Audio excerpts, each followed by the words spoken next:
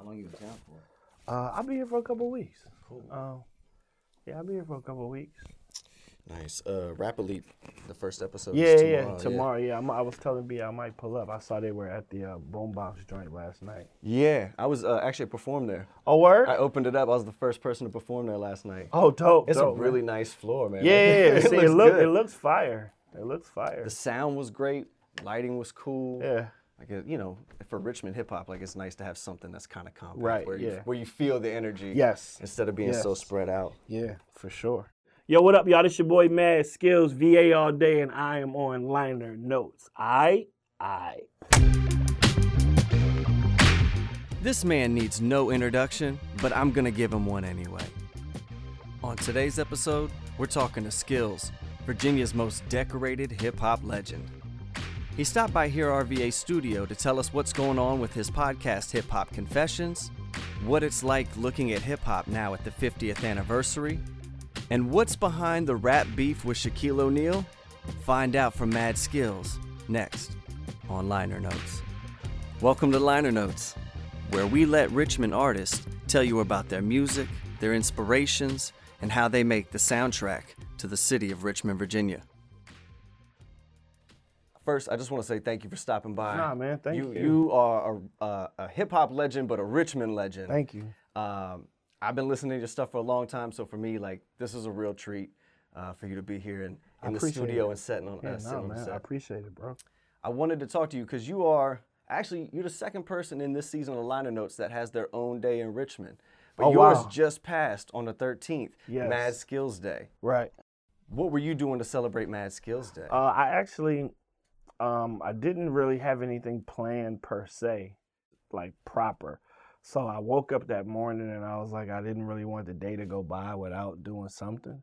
So I went out, bought a bunch of gift cards, and then I just went live on Instagram and I just walked around Richmond and just gave people money at black businesses.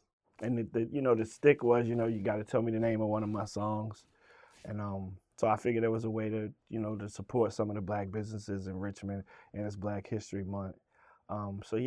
So next year I'll probably do something proper, but I never really wanted the day to be about me anyway. And then like last year we just had like a live podcast. People came and asked questions and the mayor came out. But I'm like, there's gotta be something else that can happen for the people in the community. And that was super cool, man, just to see the looks on people's faces.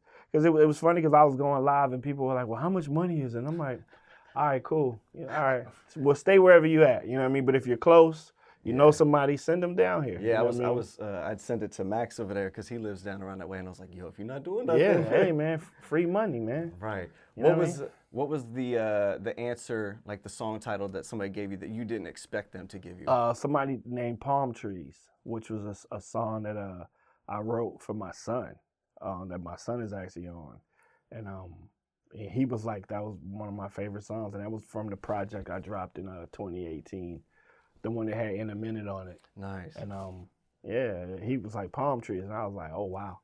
You know what I mean? A lot of people said Nah Factor, Move Your Body, but Palm Trees caught me. And I was like, oh wow, like he's a real head. Yeah. You know what I mean? There's always gonna be one that's like, you dug deep. Yeah. You were on the B side. Yeah, you at the end of the last album, like that's the last song on the last album. So Should have gave that guy 2 gift cards. Right. Yeah, he was super cool, man. Shout out to him. Oh man, that's dope. But you're also been busy, man. You were out at the Grammys recently. Yeah. And they were celebrating hip hop. Yeah. Celebrating hip hop's 50th year. Like, what does that feel like? I mean, for the culture to be around as long as it has, you really got to think about how many lives it's impacted and changed. Like, just to see it, the art form, just to see it, people be able to express themselves through music and to be able to watch this thing that we love get older and evolve and change. And, and I just think it's super dope, man, like to watch it become what it's become. And a lot of people sometimes they say like, oh, well, what they doing ain't hip hop and they need to call it something else. And I'm like, man, listen, it's all self-expression. You know what I mean? Like, our parents didn't like what we was listening to when we was doing it too. And now those are the same songs that get into the Rock and Roll Hall of Fame. And you know what I mean? So, my mom was in the next room listening to Fuck the Police. So, you know, and now look at NWA. You know what I mean? They're Right. revered as like a group that changed history. You know, my mom didn't know that. You know what I mean? Like, she was just like, it's a lot of curse words. Like, Yeah. and they're saying, fuck law enforcement. Like, are you serious? And I'm like, all right, well, let's get some headphones. But it's jamming. Right. You know what I mean? Like, the iconic song. You know what I mean? For sure. Yeah, hip hop being 50 years old to me is crazy. But I wanted to get your perspective because I think like you in particular are like a linchpin in hip hop. Like you, obviously you're connected to all the Virginia artists from very early on. Right. Like you came out before Missy and Right. Timbaland and connected with them. But you're also like tapped into Detroit and New York and Philadelphia. Right. Like how are you able to move through so many, you know, circles? Just from being from here and just putting a stake in this city, in this state. You know, I always wanted to branch out to see. It started with I want to see if I'm good as my homies are telling me I am. You know what I mean? So Yeah. imagine being in your classroom and you rap and everybody's like, yo, you dope. And I'm like, oh, okay, cool. Like, y'all wouldn't tell me if I was whack anyway. Like I know you since the 4th grade, you know what I mean? And then you go out and you win a citywide talent show and then you're like, okay, cool. Like maybe I got something here. Yeah. And then, you know, you go out and to something else in another state and people are like, yo, you killed it, you dope. And then you start thinking like, maybe this is what I'm supposed to be doing. And I've always felt like, you know, if you can play ball or you want to shoot hoops, you don't want to know if you're the best in your rec center. You want to know if you can go to the league. You know what I mean? So Yeah. you keep going out and you keep competing. And I just kept throwing darts and some of them just stuck. Who was the artist or the MC that you were working with or paired with where you finally felt like, all right, I've met the elite level, I'm at the elite level, and I kind of fit here? There's a few of them. Dr. Dre. But first, it was Q-Tip. You know what I mean? When Q-Tip told me I was dope, you couldn't tell me shit. Like, I'm like, this is in 93. After People's Indistinctive Travels, after Low End Theory, in between Low End Theory and Midnight Marauders, which some people hail as probably one of the greatest East Coast albums of all time, right? So the only thing out is Award Tour, which the video is up, but nobody's heard the album. And I meet this guy, and he asked me for my phone number and says like, yo, you're dope. And then I come home, and he's already left a message on my answer machine in his class. It's Q-Tip. Like, he has one of the most distinctive voices you've ever heard. So when I hear it, I'm like, oh shit, like my life could change from this phone call. And he was like, how far do you live from Hampton, Virginia? I want you to come to the show. And I'm like, all right, I'm guessing I'm just gonna come to the show. I go to the show. He brings me up on stage. And when we was in the dressing room, he was like, yo, spit that joint, you know what I'm saying? Spit that joint, you spit in the A, you know what I'm saying? I'm like, all right. And he pulls me up on stage, and I'm literally rapping over the instrumental to God Lives Through at Hampton University before Midnight Marauders even comes out. So nobody even knows what that beat is. Oh my God, yes, oh my God. Like, they don't even know what that is yet. And I'm rapping over that. And I'm just like, this is crazy. This is my life. This is crazy. And then I go back to work at the VCU parking deck, and somebody's like, yo, didn't I see you on stage with Tribe Saturday night? And I'm like, fuck. Like, this is really happening. You know what I mean? And then he would call me again. Like, yo, how far you live from UVA? Can you make it up to Mary Washington? And I'm like, I can go wherever you say go. Right. And then I just became that guy. I just pull up, and they would just let me rap. And he changed my life. I'm like, I could never repay him for just him putting me out there. Because you gotta understand, like, this is like going viral before viral. And this is when a cosign meant something. Right. You know what I mean? Like, he was literally saying, go out there and do your thing. And it was mind-blowing to me. When I think about it, it's almost like when you're creating history, you don't really know that you're creating it. You're just doing it. You know what I'm saying? Like, Yeah. so you look back at it and you're like, wow, we really did that. You know what I mean? Like, so those are the times, man, that just still mind blowing to me. That's incredible. I mean, just speaking of another moment where like you have to reflect on like what you did.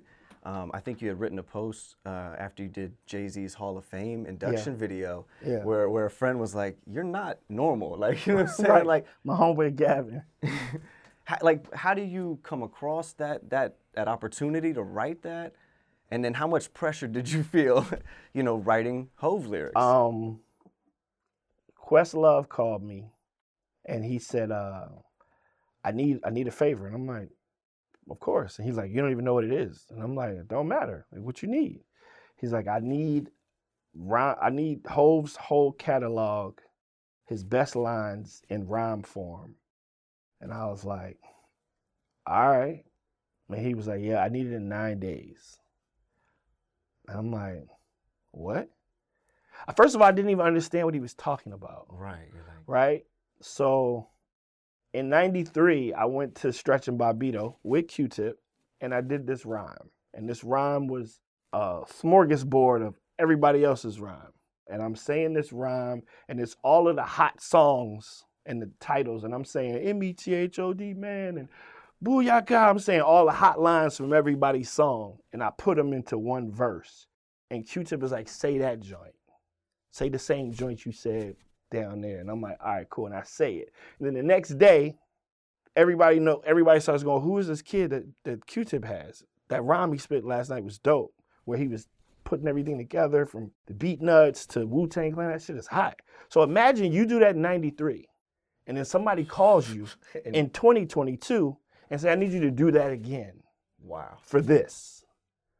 So, and this is not me, now fuck that. This is a flex.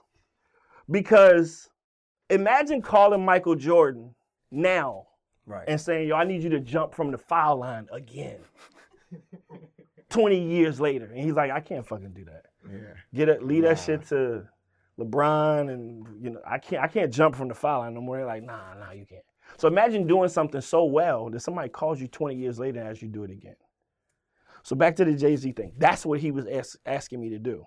So he tells me about it, and he's like, they're inducting Jay-Z into the Rock and Roll Hall of Fame, and you can't tribute Jay-Z. We can't put an artist on stage and have them do Can't Knock the Hustle. He's going to be like, really? This what y'all think of me? So y'all went and got this rapper and that rapper. And wow, he barely even knows the words. Like, you know what I mean? It's like, it never turns out well. So Questlove has become the person that the people who don't know about hip-hop contact to make the hip-hop thing look cool. Because the Roots never let us down when it's a tribute for hip-hop. They're the go-to. So he's like, what y'all should do is take all of his lines, and we're going to get actors and athletes and people to say all of his lines. And he's like, I need you to write it. And I'm like, okay. He's like, I need it in 9 days. I'm like, fuck my life. What do you mean you need it? He's like, I need it in 9 days. And I start working on it. And I'm pen and paper. I literally write it down. And I'm reading his books. And I'm a Jay-Z fan, so, there's certain things I remember. Can't Knock the Hustle, and, you know what I mean? Fucking It's About to Go Down, and all this shit. So then I start writing it. And it was supposed to be, Beyonce was supposed to say the whole thing. And Beyonce was like, I don't want to say it by myself. Like, can we just get other people? So then they started getting other people to do the lines. Jay has no clue this is going to happen. And Beyonce came up with the idea, I believe, to have Blue Carter go last. So Blue was supposed to say a line that Jay, so you're literally watching your child on the teleprompter say one of your verses where it's a curse word in the verse. And you're going, I know my kid is not about to curse in front of the Rock and Roll Hall of Fame. So that's probably a reason why Jay was like, you know what I mean? Like, and then he leans over and he starts laughing. He's like, wow, because she did the last line. Right. So then the entendres become double entendres for who says the line. right? So you write the line, and Dave Chappelle was supposed to say, they say words are a weapon. So when I shoot, meet your death in less than 8 seconds. Oprah was supposed to say, I'm still spending money from 88. Obama was supposed to say, I will not lose. When David Letterman said, I keep one eye open like CBS, I lost my shit because I was like, he said it so straight. And he goes, you want me to say it like this? And they like say it just like that. And he's like, I feel like the most uncoolest person doing this whole tribute. Yeah. And we're going, if you say this line just like that, you're gonna be the coolest person on this whole tribute. So for Jay to see David Letterman say, I keep one eye open like CB, like to know what that means, that double entendre, and then to have the one guy who's famous from CBS say it. Yeah. Like it went off without a hitch. And so it pops off, and I didn't go to the Rock and Roll Hall of Fame. I didn't go to the telecast actually. I said, I'm hitting Questlove, and I'm like, yo, how'd it go? He was like, yo, it was crazy. Like, everybody loved it. And I was like, really? He was like, yeah, Jay's about to hit you. And I'm like, what? And he's like, yeah, Jay's about to hit you. And I'm like, yeah, all right, cool. So then it's like 3 in the morning. And then I wake up in the morning, I have a text from Jay-Z, like saying, thank you. Wow. And I'm bugging because I'm like, the fuck? Like, so he ran up on Questlove and I was like, yo, how did you do this? And he was like, I know, he goes, I know motherfuckers, man. And he's like, yo, who wrote this shit? Who did? He was like, Skillz. He's like, Mad Skillz? He's like, from VA? He was like, man, give me his number. And he fucking texted me. I have it framed in the studio. Like, who gets a message from Jay saying thank you? You know what I mean? Not me. So, he hit me, and I took the text message and I framed it because I'm like, the MC in me, because I'm usually a humble person, but not when I'm rapping, because that just didn't work. Mm-hmm. When I rapped, I was never humble. Yeah. But doesn't go well at battles. Yeah, not in rap battles, and that's what I come from. So, yeah, like, I was just thinking to myself, I was like, I said it in a verse the other day. Like, I was like, damn, I wrote for Jay-Z, Beyonce, and Blue Ivy. And Jay-Z texted me and said, thank you. You know what I'm saying? Yeah. Like, not wrote no songs for Jay or, wrote a letter. I never ghost wrote for Jay-Z. But to write something for him with his wife and his child involved, and for him to hit me and say, thank you, man, that was beautiful. And he actually tweeted, he was like, yo, whoever put that video package together, like, I'm literally going to cry in the car. Like, it touched him. You know what I mean? And so. That's special, man. Yeah, man. I listen, bro. Like, I still can't believe that happened either. So. I don't blame you, man. That might take a while to sit in. Yeah, definitely. But that's a beautiful thing that, Questlove knew that he could reach out to you and you could deliver on something like that. That you would take the time to really, really do it. And it happened fast. You know what I mean? It happened quick. But it happened. So. Hey, wow. I hope you're enjoying this cool music. We put it here to transition from one part of the conversation to another, because maybe we messed up in the middle, or there was this part that, maybe I spilled tea or something. But anyway, enjoy this cool music while we get back to the interview.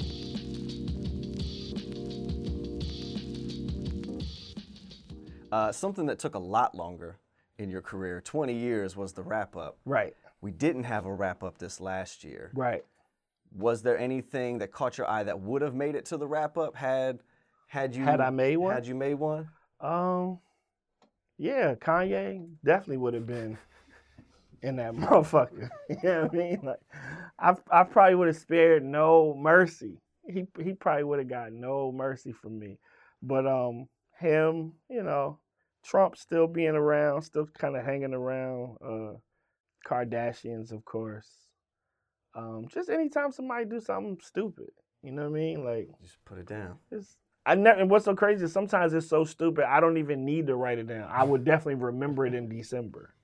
You know what I'm saying? Like, it's like Kanye went all year, and you're just like, yeah, okay, all right, I got you.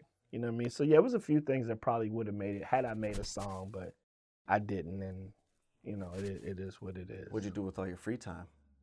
I had one of the best Decembers I've had in 15 years. Wow. Because what people don't understand about the wrap up is I always tell people music don't care about pressure, right? So my family, everybody that's close to me knows in December, just leave him the fuck alone, because he's working on that thing he does. And I have to start it. I usually start right around Black Friday, because I can sit down and try to write it and nothing happens. You know what I mean? Like, so music don't care. I can't go, okay, Christmas is over, the kids had their gifts, everything's fine. You know, I'm going to start writing this song tonight. It's the 26th. And then the 29th, I'm like, fuck, I don't have anything. So I have to start so far ahead of time that some days I might sit down and I might write 2 bars, and then I might not write anything for 2 weeks. And then one day on December 13th, I might sit down and write 48 bars, 100 bars, and they all be dope. Or half of them are trash. So that's what I'm saying when I say music don't care about pressure. Yeah. I can't sit there and go, yeah, I'm so good that I can just do this overnight. Because then you know what's going to happen? You're going to hear it, and then you're going to go, yo, it sounds like he just threw this shit together. Like, I could do that. Yeah, it sounds like he just threw this shit together in like a couple of days. Yeah. Like, and I never wanted it to be like that. And I never wanted people to hear it and hear that I wasn't into it anymore. Mm-hmm. And that's why I was like, let me stop before people start going, yo, man, it sounded like you just dialed it in. It didn't even sound like you wanted to do the joint. Because it was a lot of pressure, bro. Yeah. And the thing about that song, man, is people don't care what's going on in my personal life. They just like, what's up with the song? Like, I could literally post a car totaled on 95 on December 16th, and people be like, yeah, you all right? A car's totaled? Yeah, I'm a close call. The car's totaled, bro. Oh, yeah, well, cool. Are we still getting the song, though? Your right hand still good? Right. Like, did you hurt your arm? And it's almost like they would start trying to A&R me through the internet. Like, yo, I think you should do it over Kendrick, though. I'm going to need that to happen. And I'm like, who are you? Like, you do realize this is not my phone number. This is social media. Hey, Skillz, I'm gonna need at least 80 bars on that joint, Skillz, or it's a L for me, bro. Who are you? Like, do you, like, when we were downstairs, we were talking about how, you know, hip hop was, and it's been around for 50 years. I didn't have the tools to reach out to fucking Run DMC and go, yo, y'all should put some Nikes on sometimes, though, bro. Everybody's wearing Jordans, and y'all still wearing fucking Adidas? Come on, man. Bro. Like, I couldn't do that. You know what I mean? I couldn't do that. So, you know, and don't get me wrong. So I love it when it works. I love social media when it works. Like, Monday, it worked perfectly. I went out in the city, and I just gave money to people. Yeah. You know what I mean? It works. But when people start feeling like, because I have your ad, I know you. I can tell you what to do. It's like, nah, you can't. This doesn't really work like that. You know what I mean? Yeah. Like, and I'm very accessible, man. Like, I never really feel like people are ever invading my space because they're like, yo, I listen to your music, man. I know you. And I'm like, all right, cool. Bad. But it is a small distance between that. So, you know, you gotta be careful, man. But I got to a point where the wrap up, I was just like, I'm gonna stop before it get corny. And to some people, they're probably like, yo, it was corny 5 years ago, Skillz. You should have been quit. That's cool. That's your opinion. You know what I mean? But also, you kind of, sometimes people don't really know what they have until they miss it. Sure. Yeah, so I'm just like, take things for granted. Right. I'm like, now y'all can have all the other people that did them, y'all can enjoy those. And people are like, them shits was whack, Skillz. I'm like, I told you they was whack in 2017, but you ain't believe me. Right. So now, that's all you got. So now you can just eat steak for dinner every night. There's no more balance of a meal. Just keep eating steak. Nobody wants to do that. Shouldn't give you a heart attack. Right. So after you've done the wrap up a few times, right? Mm-hmm. You're on year 3, 4, 5. Like, how long did it take you to really start using that and marketing the rest of your music around that, or planning the rest of your music out, knowing that this joint was going to hit? Maybe like 03. By 03, by 03, 04, I started in 02. By like 03, 04, I was like, yeah, let's just, everybody wants this song. Let's put it around this, or put it on this mixtape, or put it at the end of this mixtape. I knew early on it was a branding tool. And then when social media kicked in, that it was something that could keep my names in people's mouths. Like, I know how that shit works. You know what I mean? Like, I can go viral tomorrow if I wanted to. I know how to do it. But is it genuine? You know what I mean? Like, Right. then I get to a point where it's almost like, as long as we have something else to give people. Like I said, like, even when you hit me, I usually don't even do interviews unless I have something to promote. Right. But I'm like, you know, you got a lot to say. People still want to hear about things. So, yeah, but just watching it and seeing how it organically grew into something else. And the only thing that would really kill me about it was people would hit me and they would have stories behind it. And they were like, yo, you have to do the song. Like I was talking earlier, like people just telling you how you got to do it. I'm like, you have to do the songs because you can't do it. I'm like, why not? And one dude told me, he was like, no, you got to understand, like, my son lives in Pennsylvania. I drive up after Christmas, right around New Year's, and I pick him up and I bring him back to Virginia, and he stays for the month with me. And I was like, okay, cool. And he was like, our drive down, we listen to the wrap up together. He was like, and that's been our ritual for 15 years. He was like, when I started, my son was this age. He sent me a picture. He's like, look how old he is now. He's 17. And I'm just like, wow. You know what I mean? Those kind of stories, I was like, damn, like, that's something, that's a son and a father bonding over something that I created.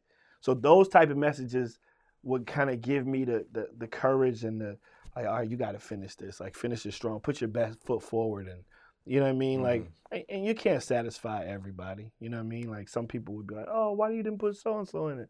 And I'm like, because I ain't want to. You know what I mean? Yeah. Or I remember the year that Kanye and Kim Kardashian had Northwest, and it was a big deal. It was like, oh, you know, Kanye and Kim finally had a kid. Her name was Northwest. Da, da, da. And the same year, Wiz Khalifa and Amber Rose had a baby. And I'm sitting there going, all right, whose fucking baby am I going to mention? Because it's not about to be a baby song. I'm not about to do a bunch of babies. Then I'm like, it's Northwest. And I'm like, it's pop culture, so I kind of got to mention it. And I did, but I was like, damn, I kind of want to say congratulations to Wiz and Amber Rose on the birth of a child. Like, that's super dope. You know what I mean? Like, it's almost like, you ever seen somebody die and then something happened and you're like, damn. It's like, we forgot all about that person passing away. You know what I mean? Like, because we're so prone to just what's next and reporting shit first. You know what I mean? That sometimes we get lost. So I feel you. Hey, cool boy. How are you so cool? Wow, that is like a very big compliment. Thank you so much. But the answer is quite simple, my darling cool girl. The answer is, like, I've just been reading the blog content from HearRVA.com. Have you ever seen this? Well, let me just tell you, they have all the things. They have interviews with really good artists and interviews with like cultural cultivators. It's very cool. You learn about the city and stuff. And it's like super cool. Anyway, they also have blog content about like live events. There's like video recaps about things. So like if you weren't there, you could feel like you were there if you wanted to be there. Or like maybe you check it out and you're like, wow, the next time that happens, I'll go there for sure. But you didn't know until you saw the blog, you know? And then there's also things that are like tips for musicians. Like, hey, like maybe you don't want to, you know, be a rapper and like rap over top of your own vocals. That's corny and people don't like it. And then there's also like really cool blog posts about just the cool culture of Richmond, which is like art and other art and also art mixing together. It's like a very cool space. But you find out all this information in the blog on HearRVA.com. Is it only for cool people? That's the beauty of it. Uncool people can go there and then become cool. Awesome. Thanks, cool boy. You had commented on a post a while back. Ryan did a piece of art. It was D'Angelo at Southside Plaza. And you had dropped a little nugget that I had to ask about. Because he was shooting the lady video there, right? Yeah, he shot the lady video at Southside Plaza. And I went to the video. And It was the movie theater scene and shit, and it was super cool. And I'm looking over there, and it's Hype Williams and shit. And I'm like, yo, Hype Williams is in fucking Richmond. Like, this shit is crazy. Like, yo, this shit is dope. And I know what Hype Williams makes. You know what I'm saying? So I don't know what all these lights do and all these cameras do, but I know when this shit comes on TV, this shit's gonna be super fucking fly. Pop it. And then I saw the video, and they were like, D'Angelo, lady, premiering on whoop-de-whoop-de-whoop. And I told my whole family, like, yo, I was in that video. I was in that D'Angelo video. Y'all wait, I was dancing with the bad girl, the girl with the short hair. Wait till y'all see this shit. The video comes on, the drums start, the boom, boom, you start seeing it. I'm just like, oh, it's so crazy. And it's D'Angelo in this mesh room with Raphael Sadiq in the back playing the bass. And I'm just like, this video. And then the girl shows up, and then the video goes off, and I'm like, I wasn't in that shit. And my cousin goes, oh, where are you? He's in D'Angelo video. Bet. I'm going back to work. Like, left. And I'm just like, fuck my life. I felt so small because I told everybody I was going to be in this D'Angelo video. And I don't even think my arm is in it. Like, I'm in it nowhere. And I was just like, then you go through that little phase, you're like, yo, motherfuckers was hating on me, man. They ain't want to see me shine, dude. And like, it had nothing to do with you. And I'm like, damn, did I not look cool enough that day? Like, what happened? And I remember being like, shit, I wasn't in the video. And then when I shot my video, I remember being around, and it was hella people in the city, and we was at 6th Street Marketplace, and people were popping up, and they were like, yo, Skillz, I came down, man. I got my fit on. And I'm like, you gotta be in the video. Like, get in front of me. Like, cause I'm gonna get in the video. It's my shit. Yeah. But please stand right here, cause I don't want that to happen to anybody else. So, yeah, man. That D'Angelo video, every time I see it, I still cringe, cause I'm like, damn, I ain't make it. Is that before or after nobody believed that you were hanging out with Q-Tip and nobody De La believed Soul? that. Yeah, but like, which one was first? Yeah. I believe, like, people are starting to think you're telling fibs, man. I'm lying. It's like I'm telling my friends I was literally on stage with Q-Tip Saturday, and they're like, get the fuck out of here. It's no social media. Right. So it's like all I had was that little Kodak camera, and you had to wait for that shit to get developed. So, bro, that's why I have so many pictures from that era, because my friends didn't believe me. So I was having the Kodak moment, all that shit with the scroll up camera where you click it and you gotta scroll and you hope there's no I can check the picture to see if the shit's cool. Nah, you gotta you trust. Just gotta hope. You gotta hope your eyes were open when you were standing next to Q-Tip. Like, or you're in the fucking shot like this. Like, so yeah, man, like a lot of my friends didn't believe it because it sounded so crazy. Like, yeah, I just went to New York. I went to Q-Tip's house, and they're like, okay. I'm like, yo, man, Rampage was there, Busta Rhymes was there. Like, you know what I'm saying? He got this kid named JD from Detroit. Okay. I'm like, no, his beats sound just like Q-Tip. Okay. JD from Detroit, all right. And now look, you know what I mean? It's like Dilla has a whole, like, he's revered as one of the greatest producers of all time. And it's like, I'm sitting there going, I told y'all. I fucking told y'all. But that's what I'm saying of you being like a linchpin, you know what I'm saying? Like, Jay Dilla created an entire different, like, style of music timekeeping, you know what I'm saying? And you're the first dude, or maybe the first dude that paid for a beat from him. Yeah. You know what I'm saying? Like, you were from the beginning tapped into that scene. Yeah. What does that feel like looking back now, knowing how much came from that one person's mind and drum machine? You know what I'm saying? Just his demeanor and he knew he was dope, right? But he was still humble. And we didn't know that of course we didn't know that he wouldn't be with us that long, but we knew that what he was making was special. He was just like, yo, I love music. Like, and I never knew the technical aspects of what he was working with and what he didn't have. You know what I mean? And sometimes, when you're creating, you are forced to work with your limitations. You know what I'm saying? So it's like I got to work around it. So if I'm shooting a movie and I'm like, all right, this dude's going to kick in this door. And like, when he kicks in the door, it's going to break. I'm like, all right, so we're going to put up 3 or 4 cameras because ain't no reshooting this shit. And even if he kicks the door and I don't like the way his foot look, the shit's still going in the movie. It has to. It might not be one of my favorite shots. Right. But you know how long it's going to take to put that door back up and set that shit up again? Right. Are we going with this? Because if I sit here all day and try to shoot that one shot with that door, I might not get the rest of the movie done. Yeah. So with Dilla, he was limited with what he had, but he learned how to work around it.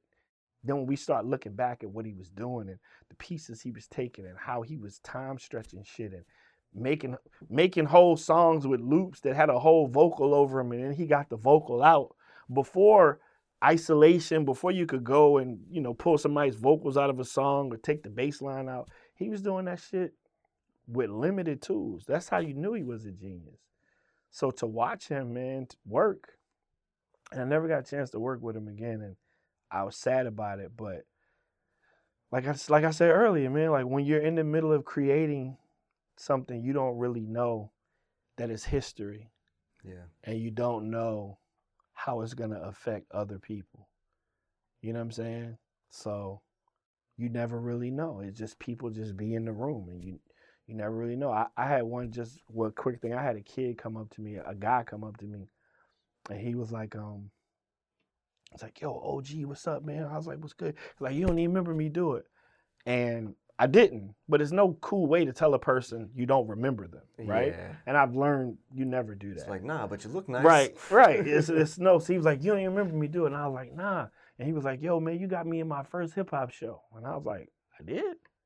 And he was like, yeah. And I was like, what was it? And he was like, yo, he said, I never forget, man. He said, it was the VCU Siegel Center. It was The Roots and you and Ludacris. And I was like, okay, I remember that show. And he was like, I was outside selling candy for my basketball team. And he was like, remember how we used to? And I was like, oh, yeah. He was like, I was outside selling candy for my basketball team. He said, and I'll never forget, you put up in like a Magnum, all black. And I was like, yeah, I definitely remember that trash ass Magnum I had. I hated that fucking car. And he was like, it was like 15 of y'all. And I was like, cool. He was like, you walked right by me. And he said, I tried to sell some candy to one of your homies and they ain't buy nothing. And I was like, oh, damn. And he was like, so you walked right by me, and then I just started walking with y'all. And I was like, really? He said, and I got to the door, and the security dude stopped me. And I was like, nah, I'm with them. He said, and the dude called you out and said, yo, Skillz, little man with you? And he said, you turned around and was like, yeah, he with us. He said, and I walked right in. He said, I was with y'all in the green room. I ate pizza. I sold all my candy, bro. I never forget that. That was my first hip-hop concert. And I was sitting there going, I didn't even know I did that. That's wild. You know what I'm saying? Yeah. Like, and it was crazy because he remembered like it was yesterday. Everything he was saying. He was like, and you and the other dude, he's like, because y'all was saying y'all didn't want the pepperoni, y'all wanted the cheese pizza. I was like, damn, he was there. He was really in the room. He was really in the room with us. And I don't remember that, but it was such a pivotal moment for him. He's like, I met Ludacris that day. He's like, I left the team, was like, yo, where he at? He's like, I was in there chilling with y'all. And I was like, damn, that's crazy that he remembers that and he really was there. So sometimes you don't even know that you're affecting somebody else in a positive light or a positive way, but it might change something for them and have them see something. He was like, that was my first hip hop show. He's like, I was 14. And I was like, then that's crazy. That's crazy. Skillz, Ludacris, and The Roots. Mm-hmm. At the Siegel Center. That's a good show. I remember that. Yeah, it was. That's a good show. And that was Siegel Center early. Like, that shit was new. Back before the Final Four. Yeah, that shit was new. Like, damn. The Aubrey Richards Boutique is a full pop-up shop and blog centered around and for women who are happily maturing. The items are either handmade, designed, or ethically sourced from themselves, other makers, or small companies. Aubrey Richards Boutique is here to uplift guests and build community within our community. Find out more at aubreyrichardsboutique.com. I also wanted to ask you, man, your podcast, Hip Hop Confessions, mm-hmm. That's a really interesting one to listen to because I feel like, you know, as a hip hop fan, there's things that you're supposed to have done, artists you're supposed to have listened to, and you get clowned on for not. But everybody has those things that they haven't checked in on. what made you want to kind of bring those stories out of your friends? And then, what was the first, like, how did it jump off? I started it in 2009. So I was a year before podcasts were even a thing, right? And I just knew that I would have these conversations in barbershops and in the studios, and I couldn't believe what I would be hearing. But we would all be, we all homies, we all know each other, we trust each other. So then they would say certain things like, and you like, really? And they're like, yeah, nah, it's not my thing. Or, no, I never knew. And I'm like, what? He's like, yeah, I didn't know that fucking Shock G and Humpty Hump was the same person. And we all like, what? Get the fuck out of here. Don't ever go out and say that in public, bro. Nah, bro, real talk. Until I saw the Tupac documentary, I thought Shock G and Humpty Hump was two different people. And it's like, somebody gotta hear about this. You know what I mean? Because we all have one. Right. And sometimes it's not always something embarrassing, but it's just like, I didn't get it. I wasn't up on whoop-de-whoop-de-whoop. I just wasn't on it. Mm-hmm. It's like, damn, you wasn't? I'm like, nope. And everybody goes, wow. Or I never liked so-and-so as the MC. I never thought he was dope. Like, yo, are you serious? Bro, I mean, he's mid. It's those barber shop conversations. Right. And I was like, I got to document this shit. And I started it. And then what happened was I shot a couple episodes, the same way y'all shooting y'all shit, and there was nowhere to like just post the audio, so it was just video.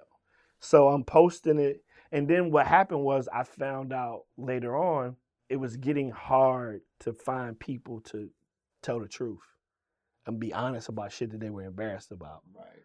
So I was right. It's like, yeah, I don't want to be on their Skillz saying that I did. I'm like, but you did. Like, yeah, but I'm cool. Because everybody was still trying to be cool. And it's like, yo, I do beats. I'm not going to say that so-and-so's a whack rapper because what if you don't buy my beats? And I'm like, Soulja Boy ain't going to never buy your beats anyway. You make boom bap hip hop, fool. Like, I don't see Soulja Boy rapping over none of your shit. Yeah. Nah, Skillz Soulja Boy might come to the studio one day. I ain't trying to fuck no bag up. All right, cool. So then it got harder to find people to tell the truth. So then I just stopped. I was like, all right, this shit is not. It's not making sense. And then a fucking year later, podcast happened. And everybody's coming out and telling stories and telling their truths and shit. And I'm like, the fuck? Yeah. Like, I was early. So everybody was like, yo, you should bring Hip Hop Confessions back. You should bring it. And I'm like, man, nah. And then I'm starting to see people who've never talked. We don't even know what their voices sound like. And they're on podcasts telling their whole lives. And I'm like, shit, maybe I should. And it wasn't until like my homeboy who was partnering with me, he was like, nah, we gotta bring Hip Hop Confessions back. We had hella footage and all this shit. And I was like, bro, take all the episodes and put that shit up as a podcast. It's whatever, I don't care. And then it started bubbling again. And I'm like, I literally had it on like MTV Jams. When MTV Jams was a thing, they would take the snippets and play like somebody saying, yo, like, I never thought that I was dope. And then they would play the person's video. My man was like, yo, Skillz, you gotta send me them shits. He was the head of programming at MTV Jams. And I was sending them to him and he would play it. And everybody was like, this is kind of dope. And then I would go out to live venues and have the microphone and say, oh, yeah. But now it's like everybody hits me like, yo, I got Hip Hop Confession. I'm like, okay, what is it? Like, yo, I don't think Jay-Z is dope. And I'm like, okay. All right. You want to say that in public? You want to say that in public? Or like, and it'll be other things that they would just say, and I just like, I would have to dig because I'm like, I gotta hear why. Like, yo, people like, yo, man, Tribe Called Quest is cool, bro. I never really liked Phife, and I'm like, you never liked Phife? Wow. It's like, nah, bro, I never thought Phife was dope. And this is before God bless him, before he passed away, and I'm just like, we all feel a way about something. Yeah. You know what I'm saying? Like, so I had to document it, and it's taken off, and now I got some new things happening with it that's going to be happening in 2023, and I can't wait to, get out there and find out everybody's Hip Hop Confessions. Because everybody got one. I like when you get surprised by stuff where, like, there's something that you didn't know. Like, it was the rapper Big Pooh one when you were like, yeah, you're from Virginia too? Yeah. You know what I mean? Like, I like when you get surprised. What's the answer that has caught you the most off guard? Like, that somebody just hadn't heard of an artist or checked somebody or liked? Damn, I'm trying to think. It's a couple. When Jazzy Jeff told me that House Party was meant for him and Will, that was made so much sense. It does. It just kind of You know what I'm fits saying? now. I was just like, damn, like, you know what I'm saying? That's kind of crazy. I had always wanted to know where Kwame was when he heard the infamous Biggie line that kind of, took him out. Not took him out, but it just made him look so uncool, because it's almost like the rapper that now people consider the greatest rapper of all time tried to body you. You know what I'm saying? Yeah. Like, so for that one was shocking. It's a few, man, like Bank telling me that he never listened to Tupac until after he had passed away. I did hear that one. That was kind of crazy. Yeah. Rick G's saying that he didn't know that Shock G and Humpty Hump was the same person. I think I had a girl in there, I think it was B. Wright, I could be wrong, but she had said that she thought NWA was like one person. I just had somebody to say they thought Kid and Play was one person. Yeah. Jan Hunter, the producer, he was like, for years, I just thought Kid and Play was one person. I was like, so hence the N in the middle, you kind of just glossed over that. There's some weird rap names, though, to be fair. Yeah. There could definitely be an N But in the middle of somebody's name. But back then, it was always Salt and Pepper, GJ, Jazzy Jeff, and the friend. It was always an and that let you Eric B. and Rakim. So you thought a and meant one person? And then certain things that just happened that I'm still like, I can't believe that happened. Even with me, when I was telling Kid from Kid and Play that I went to Herbie Lovebug's house with my cousin, and he opened the door and he literally had a monkey on his shoulder. Like, imagine now, who's the biggest rapper now? Imagine going to see Drake now. And you're like, yo, bro, I went to hang out with my cousin. And my cousin was like, yo, I know this guy, he does like music. I think he's kind of big. He has a big house up the street. He's super cool with me. And you like, all right, cool. Like, I go over there all the time. Like, there's no rapper that lives up the street from you. Like, yeah, come on, we're going to go by there. I'm going to go see if he's home. And you go by, and he's home. And they're like, I'm just knocking on the door. And you open the door, and fucking Drake opens the door, and he has a monkey on his shoulder. If I came back and told you that story, you would be like, you're fucking lying. What drugs did you do today? It doesn't even make sense. And Herbie Lovebug was such a obscure, recluse anyway. You know what I mean? Like, you don't even see him now. You know what I mean? So it's almost like it really happened to me. And you know what? Lonnie B told me. Lonnie B was like, yo, he said, when you get old and you start telling your grandkids these stories, you know who you're going to sound like? I said, who? He said, Forrest Gump.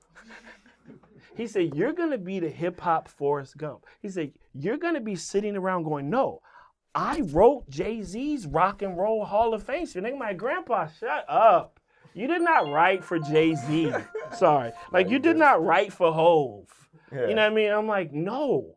I paid Dilla first. I had the first Jay Dilla beat. Grandpa, stop lying.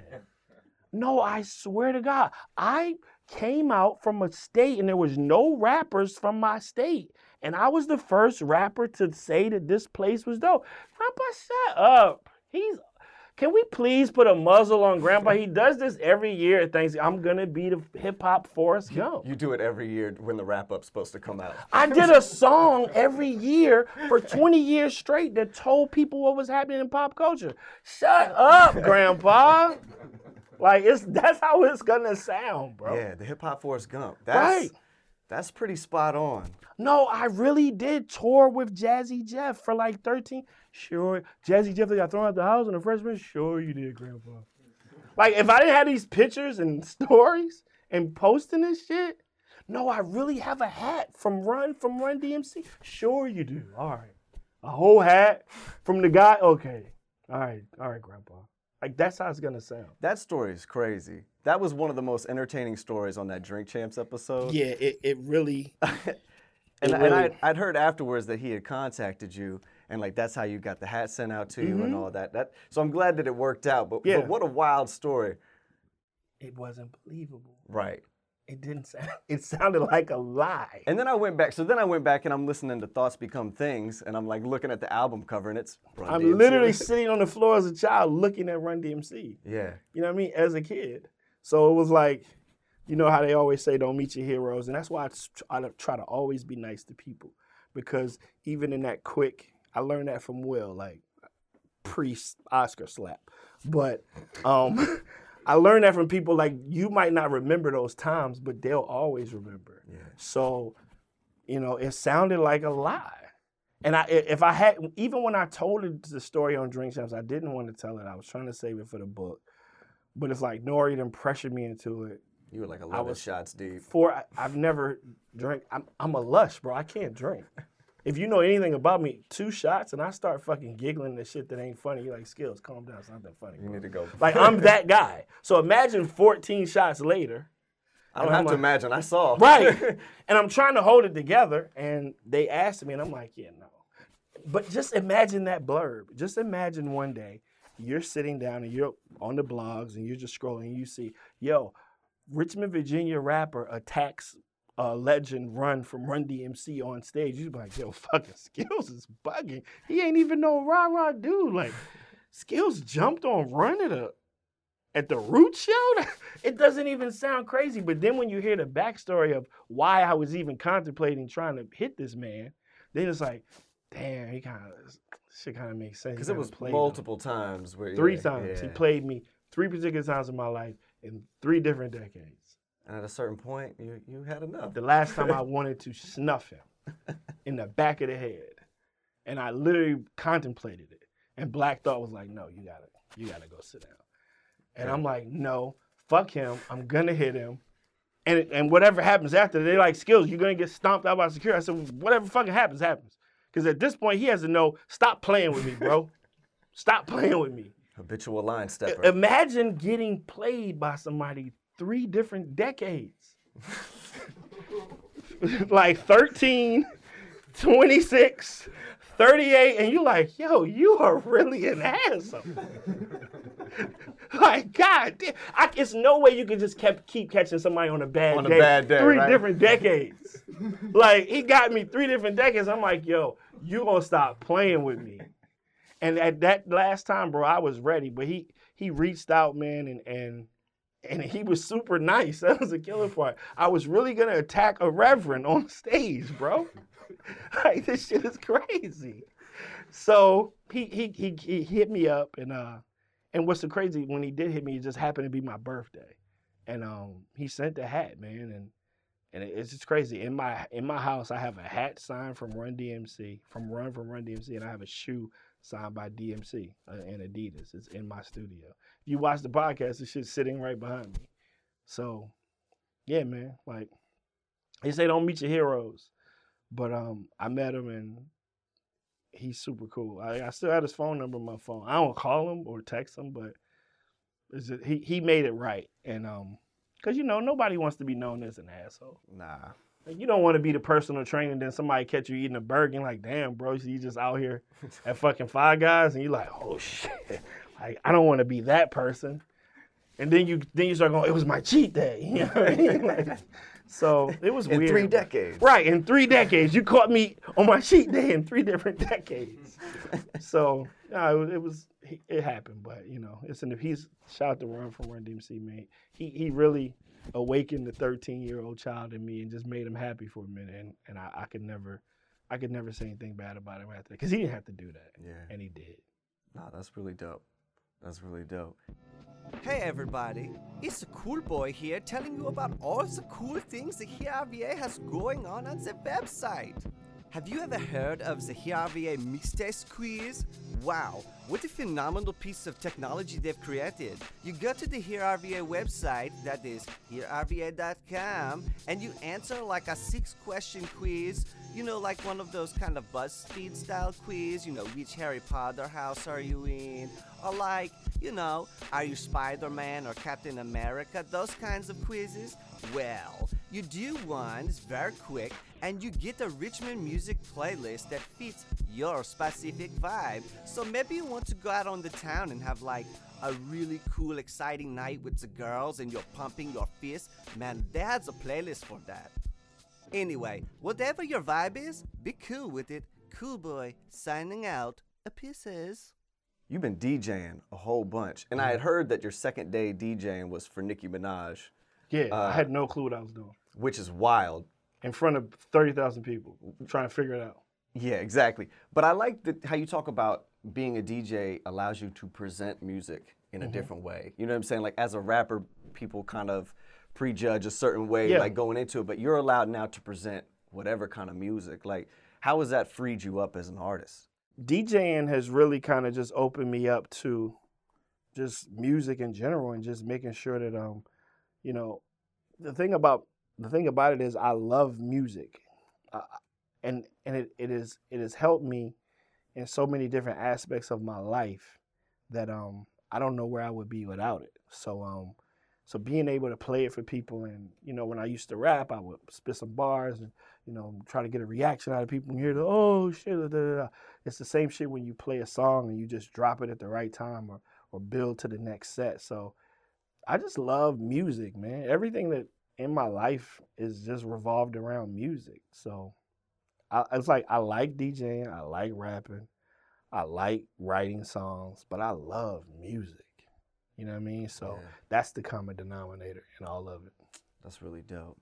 I have one question, man, and I don't even know how accurate this is. Did you have beef with Shaq at one point? That sounds like a Forrest Gump story, right? I swear to fucking God. Yo, we really got to just go through all of this shit that happened, and yeah, I did. You have to come back for a second one. Yes, and we probably won the Forrest Gump episode. I did, and Did you try to fight him too? That's a big dude. What happened was... That's an all good story. I'll tell you what happened. So, my homeboy Los had a studio down on Gray Street. I just actually, when I posted the other day about Rap City, I actually had his logo on his t-shirt. He had a studio called Donland, and I used to go down there a lot, record, and one day he called me. He was like, yo, I think Shaq got a song dissing you. And I was like, who is Shaq? He was like, Shaquille O'Neal, fool. And I'm like, Shaq Diesel? He's like, yeah. And I'm like, that don't make no fucking sense. And he was like, I know. That's why I'm calling you. And I'm like, I don't care about that shit. He's like, Skillz. Do I call you for anything? I was like, nah, you really don't. He's like, so the fact that I'm calling you, just tell you. And I was like, bro, what you're saying makes zero sense. He was like, okay, well, do me a favor. I was like, what? He said, come down here and just listen to the song. And if he's not talking about you, then I need you to tell me who the fuck he's talking about. So I go, bet. I could do that. So I walk into the studio with an open mind. There's no way that Shaquille O'Neal even knows who I am. Shit doesn't make sense. He starts playing the songs. And this was when remember back in the day, it was a DJ named P. Cutter. He used to have all these CDs called Street Wars. And it was, the G Unit versus Ja Rule, and Ja Rule answer, and then the Game dissing 40 Glock. And it was all of the beef songs on one CD. So Shaquille O'Neal was on there. And I'm just like, this shit's stupid. Like, I don't even know why I'm here, but I'm about to go to Jamaica House, get something to eat. Like, shit is dumb. He hits the song. He starts playing it.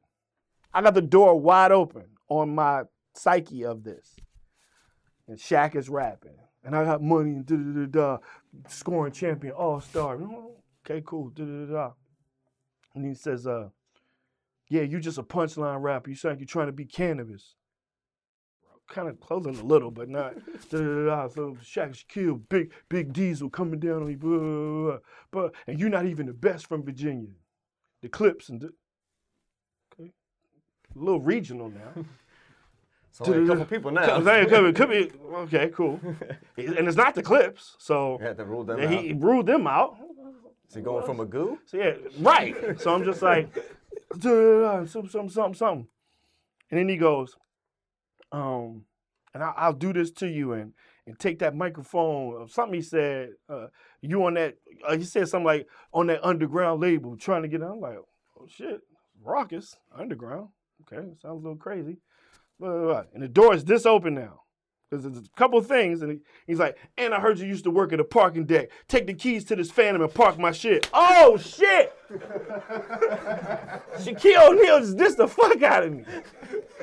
Oh, God. What did I do to piss off Shaquille O'Neal? So I'm like, what the fuck is happening? Lonnie B calls me again. Yo, I'm like, what's up?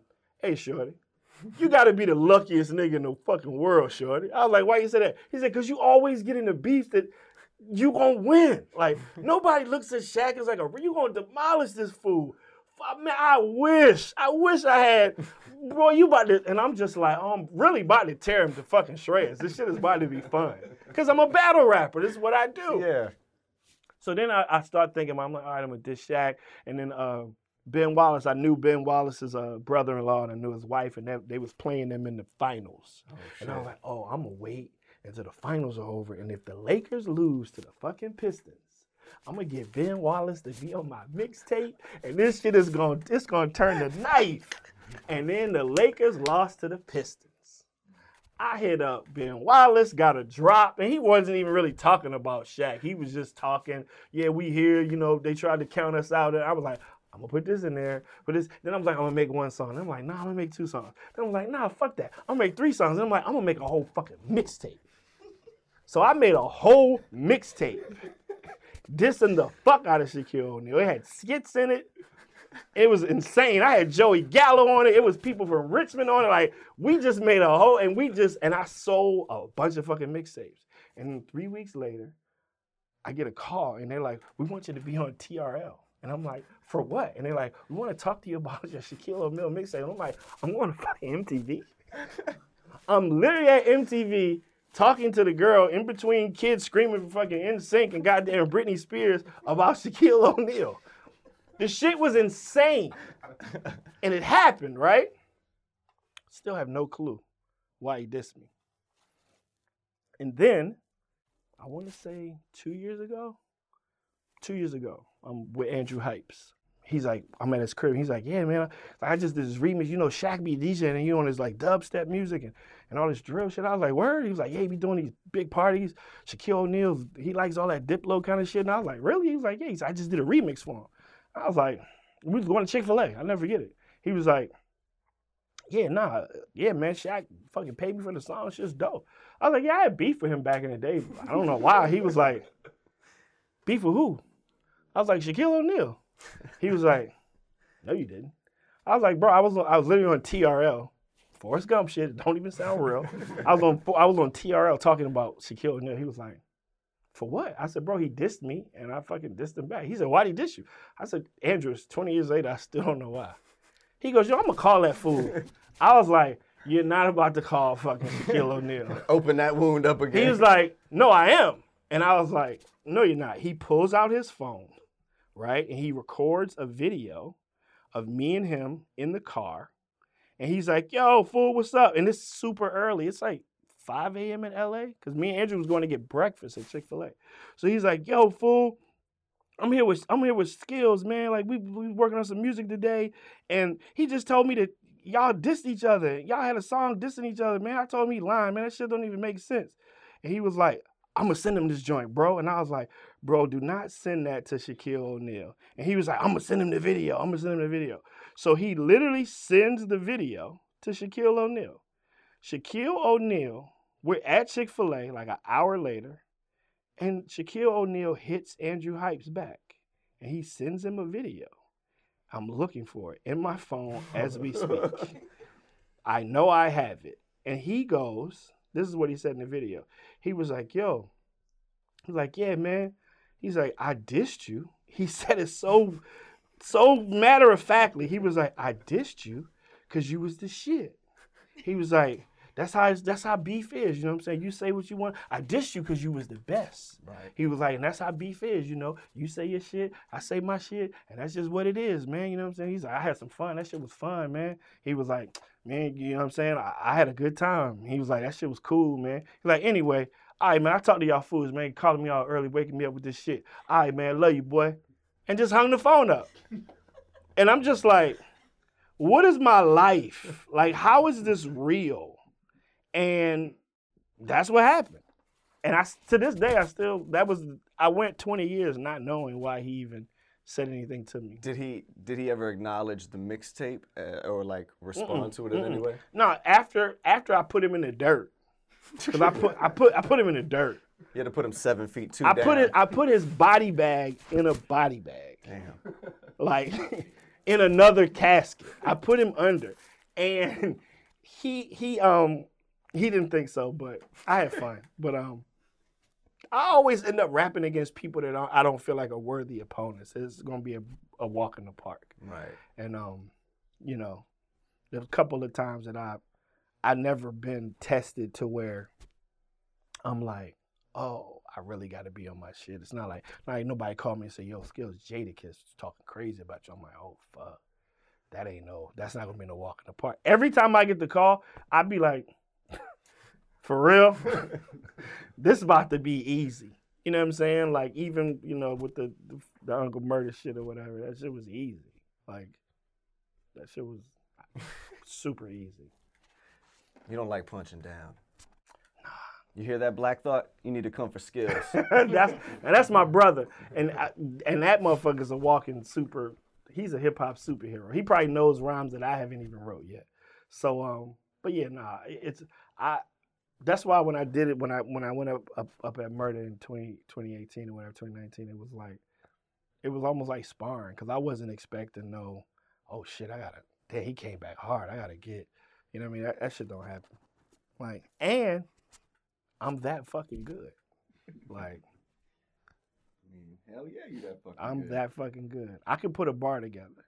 Because you gotta understand, when I used to rap, battle rap, my main focus was, you not gonna go after me.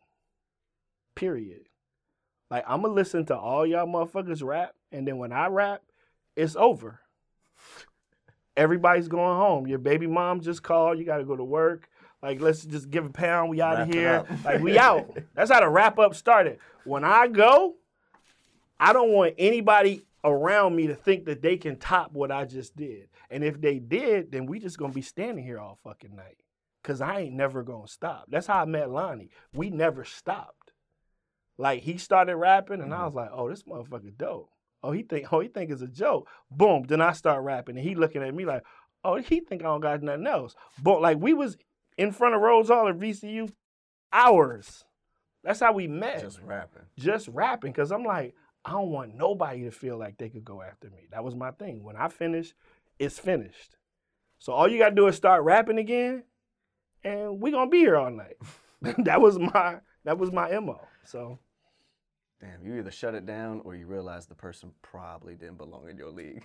They're like, oh, I got a second verse. You should stop. Right. You should stop. It's like certain people, you just look at them and you go, oh, he's different. Right. You know what I mean? Like when you come into the gym and you're like, oh, he's here already? Mm-hmm.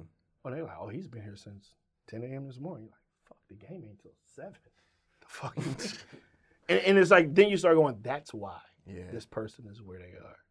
You know what I mean? I was that type of rapper. And I still, even when I crack open, if I write some shit, I'm like, oh yeah. I don't want nobody to feel like, even at this age, I'm like, nah, it's like riding a bike. Yeah, you still got to keep it sharp. Yeah, don't play. Hey, cool boy, that's a cool sweatshirt. Where'd you get it from? Oh, you checking out my new liner notes hoodie? Wow, thank you for noticing. It's very comfortable and cost efficient. Plus, I'm helping to fund the next season of liner notes, which I think is going to be amazing because like the last one was good and this one is so far is really good. I like it. I hope you like it. Hey, cool boy, do they only have hoodies? They have t-shirts, they have crew neck shirts, and the variety of colors is like mind-boggling. It's not as many as the rainbow, but it's a couple. And like the really cool thing is they have like all the sizes, whether you be like a really, really tiny person or like a medium-sized child or like a large child or like a little adult or like a medium adult or like a large adult or like an extra large adult. Oh, that's super cool. I'm gonna go to HearRVA.com right now and get me a liner notes t-shirt. Yeah, when you get your gear, come back here to this corner and we'll hang out and look super cool together, okay? I want to ask you about the $1 Million Backpack record. Because for me, like, that's when I was in college. I was at VCU at the time, so I'm bumping that joint hard, walking around that uneven bricks on campus and shit. Yeah. But I had heard recently, you said in an interview that Pharrell had told you that there was $1 million in your laptop. You just had to figure out how to get it out of 10 there. million. 10 million in the laptop. Yeah. Excuse me. Is that kind of where like the $1 million backpack came from as far as an idea, or like what was the genesis behind it? Just knowing that what I had, what I was walking around with were my tools. You know what I'm saying? To be able to paint what I wanted to paint. And you know, with me, everything that I felt like helped me to get to a next level just happened to be a good idea. So I try to come up with good ideas more often than not. The wrap up was a good idea. Mm-hmm. Hip Hop Confessions was a good idea. You know what I'm saying? So I try to put things into the world that aren't already there. And they might be, you know, they might have some remnants of other things, but it's missing at this particular point. So it was always like the idea will get you there. You know what I'm saying? And it'll keep you there. And if you just keep having good ideas, you keep shooting shots, some of them are going to fall. Right. You know what I mean? Like you know, you have this podcast and we have people in this room and they all have tools that they're working with, sound guys and video guys. And you know, he has a camera, he has a computer, and he has a soundboard. Mm-hmm. But those are just the tools that they use in order to get their ideas out. And sometimes I tell people all the time, it ain't the wand, it's the magician. You know what I'm saying? Right. We all got the same 24 hours. And you could shoot some shit with your shit that I'll be like, how the fuck did you do that? You're like, yo, I did it with this. I'm like, I got one of those. And you're like, yeah, bro, I mastered this shit. I've been fucking with this shit 12 years. Yeah. Like, oh, wow, I can tell. So, you know, if you go to a mix engineer and you're like, yo, I need you to make my song sound better. I need you to make them sound like they're on the radio. And he like, all right, there it is. And you like, yeah, you didn't really do much to it. Yeah, I didn't have to. I EQ'd it. I put in a limiter on you, and you just toned your vocals out. And you like, and you charge how much for that? It's like, yeah, I charged $4,500 per song. You like, but you only took 10 minutes to even mix my song down. Like, trust me, your song's gonna sound just as good as Drake, Cardi B, Future. Trust me. Here's your main, your vocal, your instrumental, your acapella. Here's invoice be coming. And you like, damn, you just fucking did that shit in 10 minutes? Yeah. You're not paying for how long it takes. You're paying for the years that I put into it that allows me to be able to do it fast. Right. You know what I'm saying? Yeah. That's what you're paying for. So it's the experience. Hey, cool boy. I'm a musician and I got a new album coming out. How can I tell everybody about it? Oh, babies, that's very easy. All you have to do is go to HearRVA.com, and there's this part that's like, submit your music. And you put in all the details about your music, you know, like a cover image, who you are, what your social media tags are, and stuff like that, when the album's coming out. And HearRVA will put it every Friday in their new music posts on the Instagram and the Facebook, and oh, people see it. It's great. They know about you. They know about the cool music. Thanks, cool boy. I'm going to go to HearRVA.com right now. I wanted to open it up if anybody out here had a question. Of course. You're going first? Okay, cool. We don't get to hang out with Skillz too often. Yeah, so, no, man, it's fine, man. I'm here. I set some time aside for this. I'm trying to find this. I want to find this Shaq video I want for you to y'all. find it too. I'm good. It's in my phone, bro. Hey, Skillz. He was like, Just yo, wanted to and he say. had like, bro, he was literally in the bed. I felt bad because I'm like, yo, he was in the bed. He's rolled over. You see the white sheets, and he's just like, And Skillz. I would have posted it, but he cursed in it. So I was like, you know, he's on TNT Yeah, and you shit. can't Like, mess up I don't TNT money. want to post this shit. But he was like, yo, calling me with this shit. He was like, I battled you because you're the best. Like, that shit was fun. Like, it was like he was just talking about it. And I was like, yo, he really just fucking said this. I'm gonna be real with you. I kind of like Shaq rapping. If you look back here, right, I got like a bunch of the records and CDs that I had listened to growing up. So $1 Million Backpack's there, but there's a wall right here. Oh, wow. There's a wall right here, and I got the You Can't Stop the Rain Shaq joint with Biggie on it. He went so hard on that. He did. That's a great song. I think somebody wrote it, but he did go hard on it. I would bet. I think it sounded like something maybe Peter Guns or Lord Tariq somebody wrote. Word. Well, Biggie killed it too. Yeah, that was a dope record, man. Had a music video. Yeah, Can't Stop the Rain. Yeah. No, I think I was like 10, because that came out like 96 or 90. I think it was 97, so I might have been like 11. And I was like, oh shit, Shaq got a rap album? I remember going to get it because my mom was like, she asked the guy at the thing, it's like, is this like one of those CDs with the bad words on it? And the guy was like, nah, Shaq, you good. Like, right. You could get him a Shaq CD. It's not NWA. Right. Okay, Bubba, what you got, man? It's funny you mentioned about somebody else possibly writing that. As a lyricist yourself, how do you feel about ghostwriters? Do they really have such a bad rap, or are they necessary? I feel like with hip hop being a business, you know what I'm saying? Like it's you know, a lot of those people don't have time to sit down and craft what they think is something classic or spectacular. So somebody's always down to help. I think we get a bad rap sometimes. It's almost like, I tell people a lot, like, when people bring it up and they start talking about it, you always see me kind of just fade to the back. I'm like, I don't want to be involved in it. It's like, hi, I'm so-and-so called from Forbes magazine, and Drake and Meek Mill are beefing about ghostwriting, and I was told that and I'm like, yeah, I don't have no comment. I don't want to talk about that.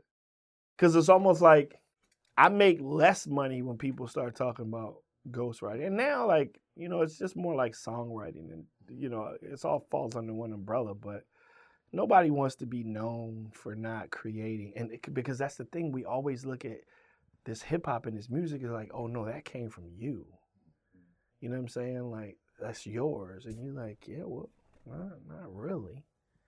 And it could be a song right now. I could tell you, yo, so-and-so didn't write it, and you'd be like, what?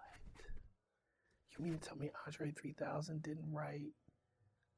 Bro, don't play with me like that. Like, that's hypothetical, I'm just saying. But it would fuck with you because you believed it. Mm-hmm. And you got to think, in the day and age of, you know, buying music and, you know, all those CDs he have lined up on the wall. Like, imagine going to Best Buy, spending $18 on the CD, and the dude's lying. And you know it's a lie. It's like, yeah, no, here, none of this is true, but here. You're like, Lil Wayne really didn't grow up in the NOLA? Like, what do you mean? Like, what do you mean Cash Money? Cash Money is not really an army or navy? What do you mean? It's almost like if every rapper told you, if every rapper got to the end of their shit and said, you know what, I just made all that shit up, you'd be like, this shit is trash. I don't want to hear a lie. We believe it. We don't believe nothing else. I went to go see Avatar. I didn't believe any of that shit. You know what I'm saying? Star Wars, I didn't believe any of it. But for some reason, we believe it. And I think Ice-T said it best. He was like, I think he said, telling the world that you're a gangster, but then trying to convince a judge that you ain't, that's going to be one of the hardest things you're going to do in your life. Like, when you get your rap life and your real life confused, you fucked up. So ghostwriting, if we were to look at it, we're like, yo, he don't really live that. It just hits different. You know what I mean? That's why I'm like, man, let these kids be who they are. Like, these kids are going out here and they're dying. We have more deaths in hip hop than we've ever had because they're trying to be something that they're not. And make that little goofy ass song in your room that's not for the 48-year-old me, because I'd rather you do that and live than to try to be something that you're not and die. You know what I mean? So, yeah, I just look at it. It's a business, just like anything else.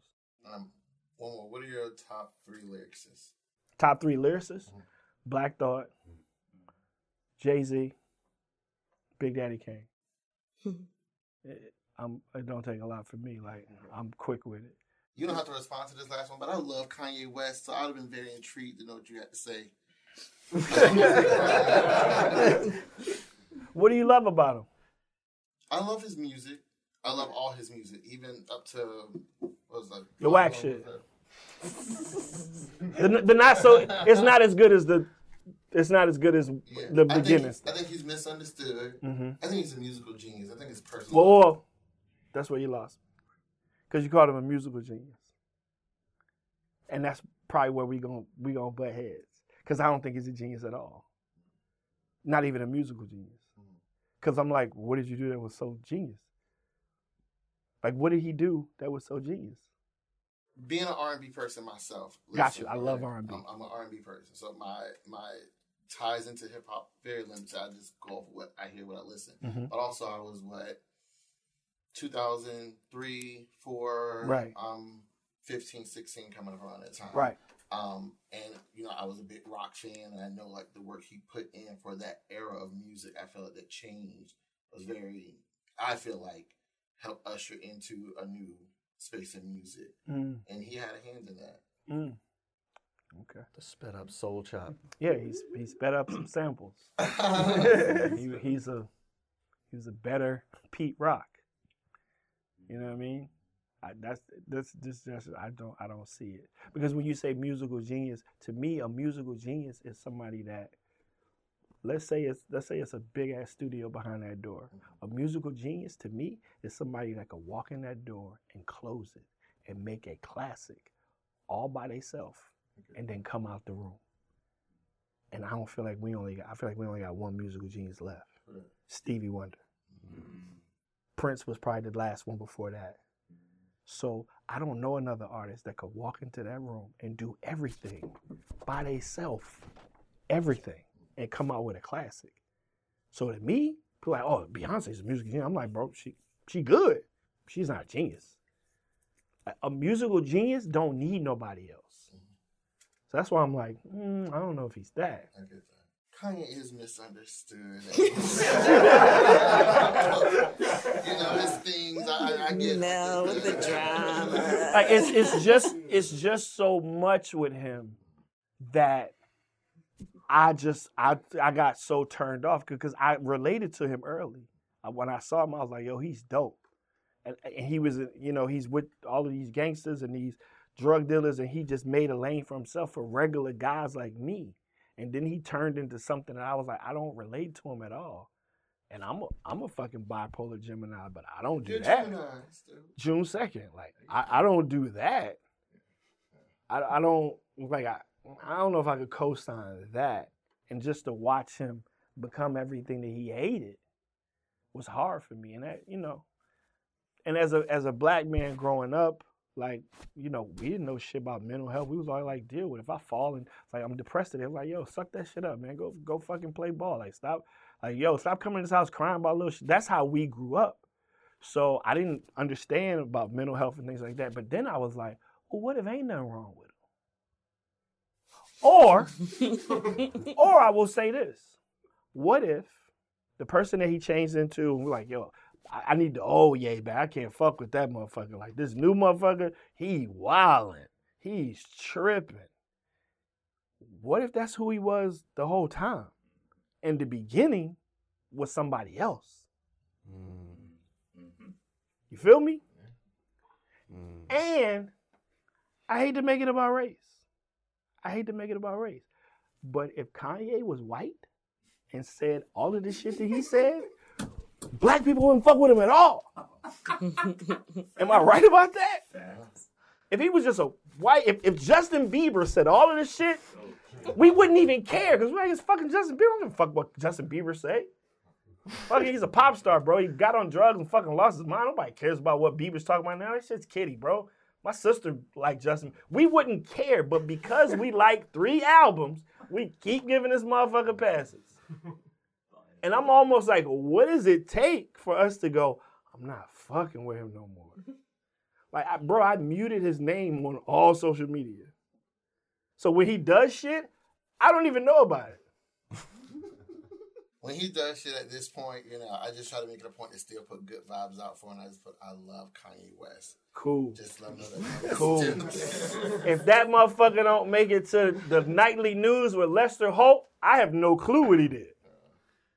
Until it makes it to something big, I'm like, like, you hear about Ye? I'm like, was it on the news? Like, nah, he said something. I'm like, I don't know, bro. I muted his name, and it's been so peaceful since then. And I got a group chat going on with some homies, and they might be like, yo, this motherfucker Ye tripping, bro. I'm like, what did he do? Skillz, you ain't hear about it? He said some shit about the Jewish people. And I'm like, I ain't hear about it. Because I muted him on everything. I can't, bro. It's like, I'm off it, dude. And I don't even go back and listen to the old shit. Because it's just It feels different, yeah. The first 2 records are classic. Yeah. Classic.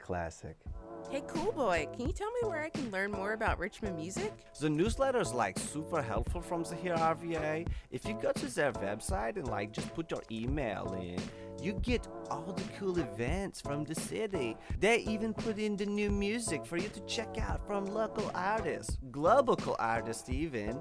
Plus, you can always see the cool content that HearRVA's creating. They got like blog stuff that's really awesome and intriguing. They got liner notes, which by the way you're listening to. And they also got cool things that just like, they just make stuff up sometimes. It's really cool. You have to tap in. It's a bi-weekly newsletter, so like it doesn't even spam you that much. And I don't know what accent this is anymore, but I'm the cool boy. I'll talk to you later. Thanks, cool boy. You're the best. You got a question, Air Tyler? As a prolific writer, both for yourself and others, what is a song or a couple of songs that you heard and wished you wrote immediately? Happy birthday. Happy birthday. That's it? No songs out there that you, like a classic, like a J record or a Black I Will Thought Always record, Love You just by shout Whitney out- Houston. Shout out Dolly Parton. Yeah, Dolly Parton. Star Spangled Banner. All the ones where you'll get the royalty checks forever. My Heart Will Go On. Bro, like, All I Want for Christmas is You. bro, bro. That Christmas money, dog. It's Listen, better than wrap-up money. Imagine now, mind you, if I did the wrap up, but imagine making $40 million every Christmas just because it's Christmas. That actually inspired a new question. What's a song that you worked on that you just didn't think anything of and were surprised how much it impacted your career and was able to help you like take care of your family and live your life? Let me think. Without telling you something that I shouldn't tell you. Right. It's a fine line. Don't violate the NDA. Probably Money by LaKaylee 47. Okay. Yeah. Just messing around with another great songwriter from Richmond named Harold Lilly. And we stumbled onto this song called Money. And it was so simple. And the hook was just money. It was so simple, bro.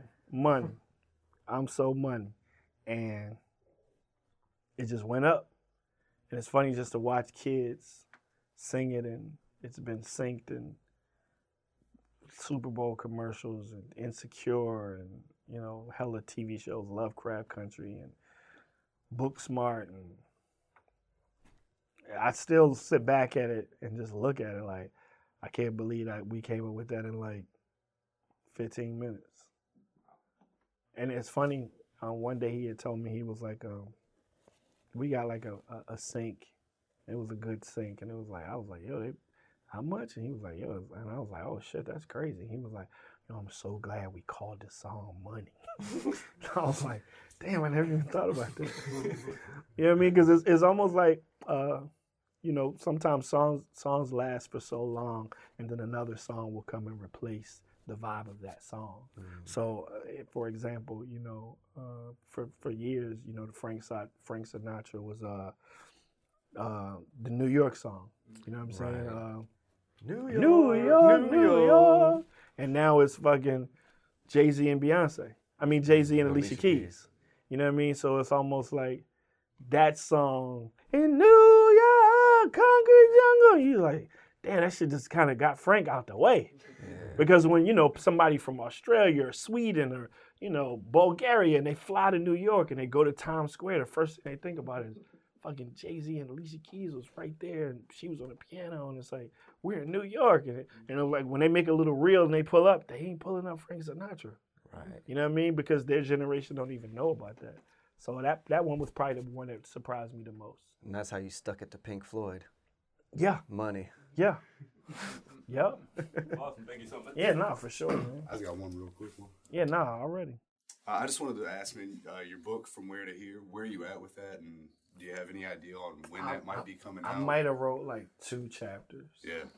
I'm excited for it. I want to buy it when it comes out. Yeah, so man. I heard you mention it, and I was in a podcast a while back. And I'm like, I started Googling. I'm like, wow, is this shit Right, out yeah, yet? no, I might be 2 or 3 chapters in, because what I've learned about the whole autobiography shit is it's gonna be hard for me to tell my story without telling other people's story. Mm-hmm.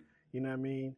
And I really gotta find how to tell my story without putting so many different people in it. Then we like, yo, you kind of fucking painted me as a dickhead, Skillz, in '95, and I'm like, well, you kind of was. Like, I mean, even if you just cataloged all the stories you've told over podcasts, I mean, that would be a yeah. interesting book. I mean, I'm very, you know, I realized a long time ago that I was a good storyteller.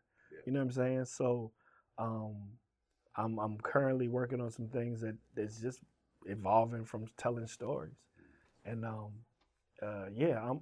I had a couple authors that kind of jumped in with me, and then everybody kind of just fell out. I'm like, I can't write this shit by myself. I need, that's a lot of you know, work. I'm definitely gonna need somebody to help me with it. So, we'll see, man. And maybe I'll find a right author and somebody that wants to Because my thing is, I'd rather just come to you and just sit down with you, and you just press record, and I just tell you my shit. And then you just put it in the pages, and then I'll read it and go, well, no, actually, that happened in Richmond. It didn't happen in Detroit. Or, no, this is the first time. Like, and I just proofread it, and then we just keep building that way. So that's how it's going to have to happen. I even had an app one time that I was just talking, and it would just write the shit out.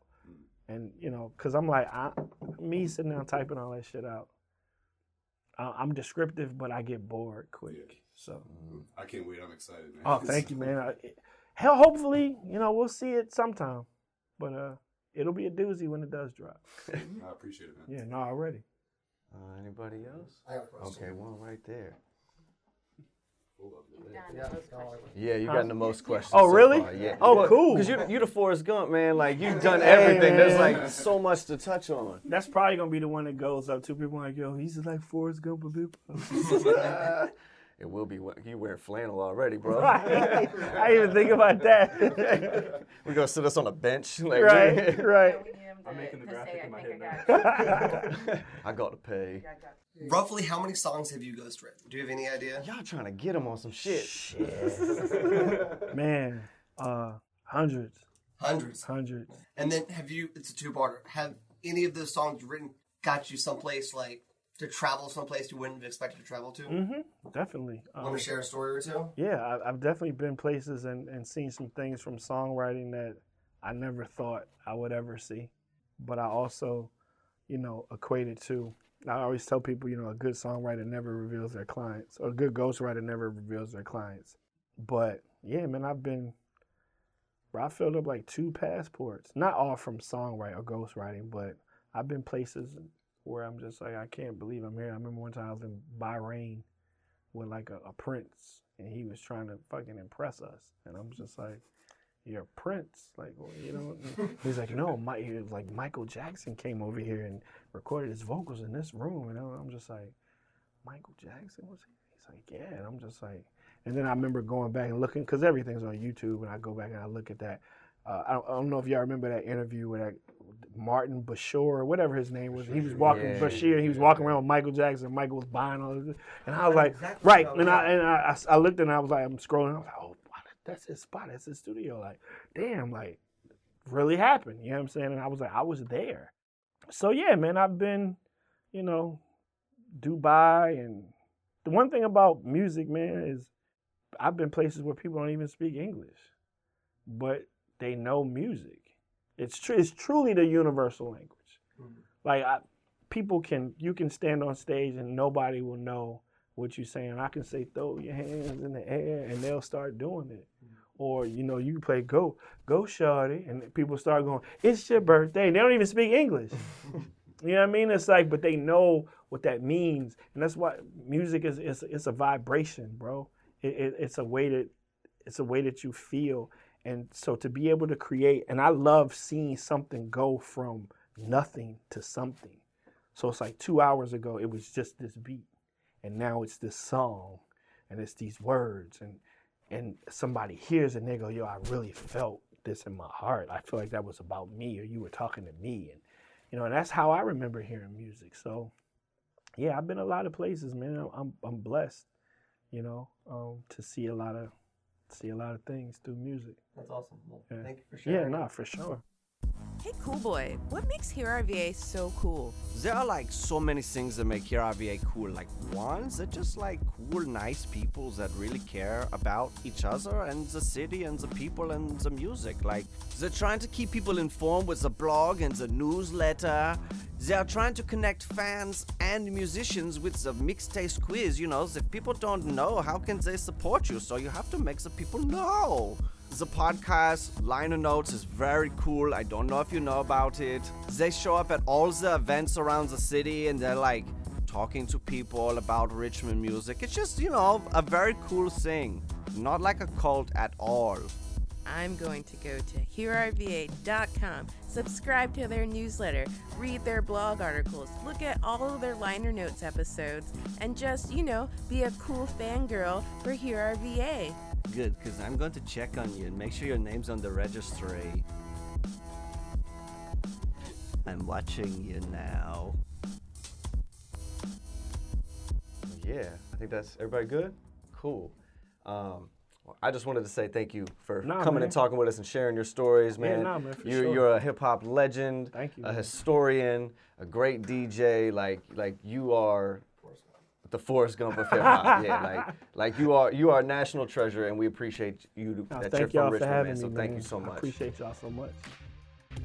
Thank you for spending part of your drive, workout, grocery shopping time, or wherever you're at listening to this podcast. If you're still listening, we would love for you to help us fund the next season. You can sign up for a membership and get early access and other perks at Buy Us a Coffee. That link's in the show notes. Make sure you like, subscribe, share, and all the other cool positive things for this episode. That's free to do and works miracles for podcast teams like us. Shout out to the Season 2 crew. Floor and creative director, Ryan L. Moses. That's me. Host and producer, Elijah Hedrick. Director, Alex Bolton. Videographer, Melvin Lassiter. Editor, Ian Rompashad. Audio engineer, Clark Moeller. Graphics, Tyler Blankenship. Photography, Gordy Michael. Guest liaison, Max Ross. Gopher, Jai Hedrick. Intern, Shiloh Tillman. Special thanks to Tyler Shearsmith. Theme music by Ant the Symbol. Remember, listen local, make it global. HearRVA. We out.